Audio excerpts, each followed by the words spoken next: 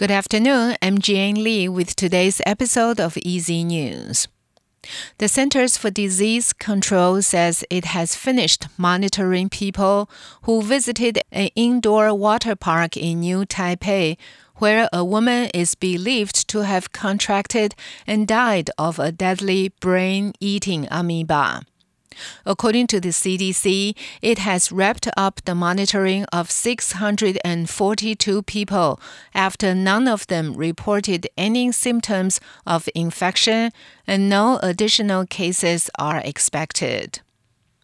Authorities had been monitoring the health of those people who visited the New Taipei indoor water park since July 26, when a woman in her 30s sought medical attention for symptoms of the brain-eating amoeba. She died on August 1st. The CDC also took 56 water samples from 10 different locations in the park, of which only one sample from the park's basement was found to have been contaminated with the organism. Officials have said the contaminated sample was likely rainwater that entered the basement, which was off-limits to the public and was unrelated to the facility's water supply. The Central Weather Bureau says the periphery of Tropical Storm Saola could bring periodic showers to some parts of the island from next Thursday. Saola is the 9th tropical storm of this year's Pacific typhoon season. It's currently located some 430 kilometers east-southeast of Eluanbi at the island's southernmost tip. Forecasters say the storm is expected to grow and could develop into a typhoon on Sunday, when it could also begin to move towards the Bashi Channel. However, the forecast center says it's too early to say whether the storm will directly affect Taiwan.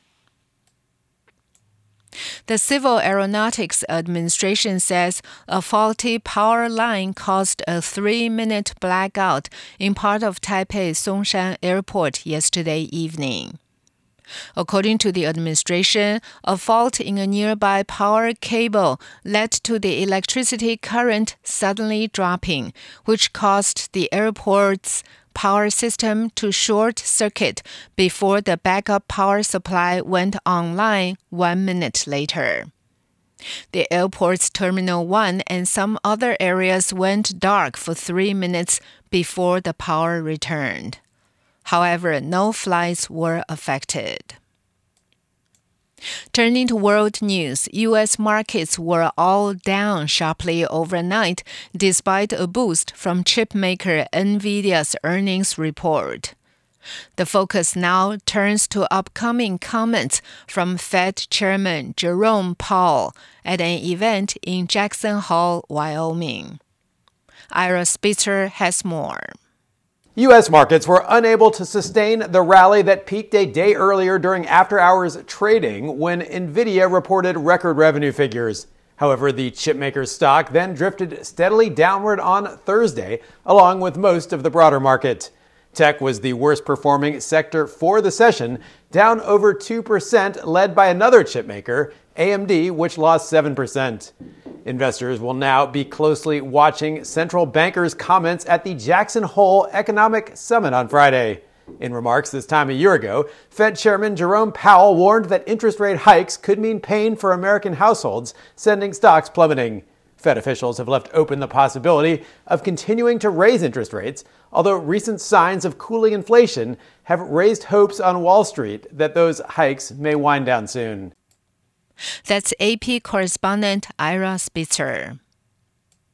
Staff at London Zoo got the measure of giant gorillas, plump penguins, and skinny stick insects at the zoo's annual animal weigh-in on Thursday.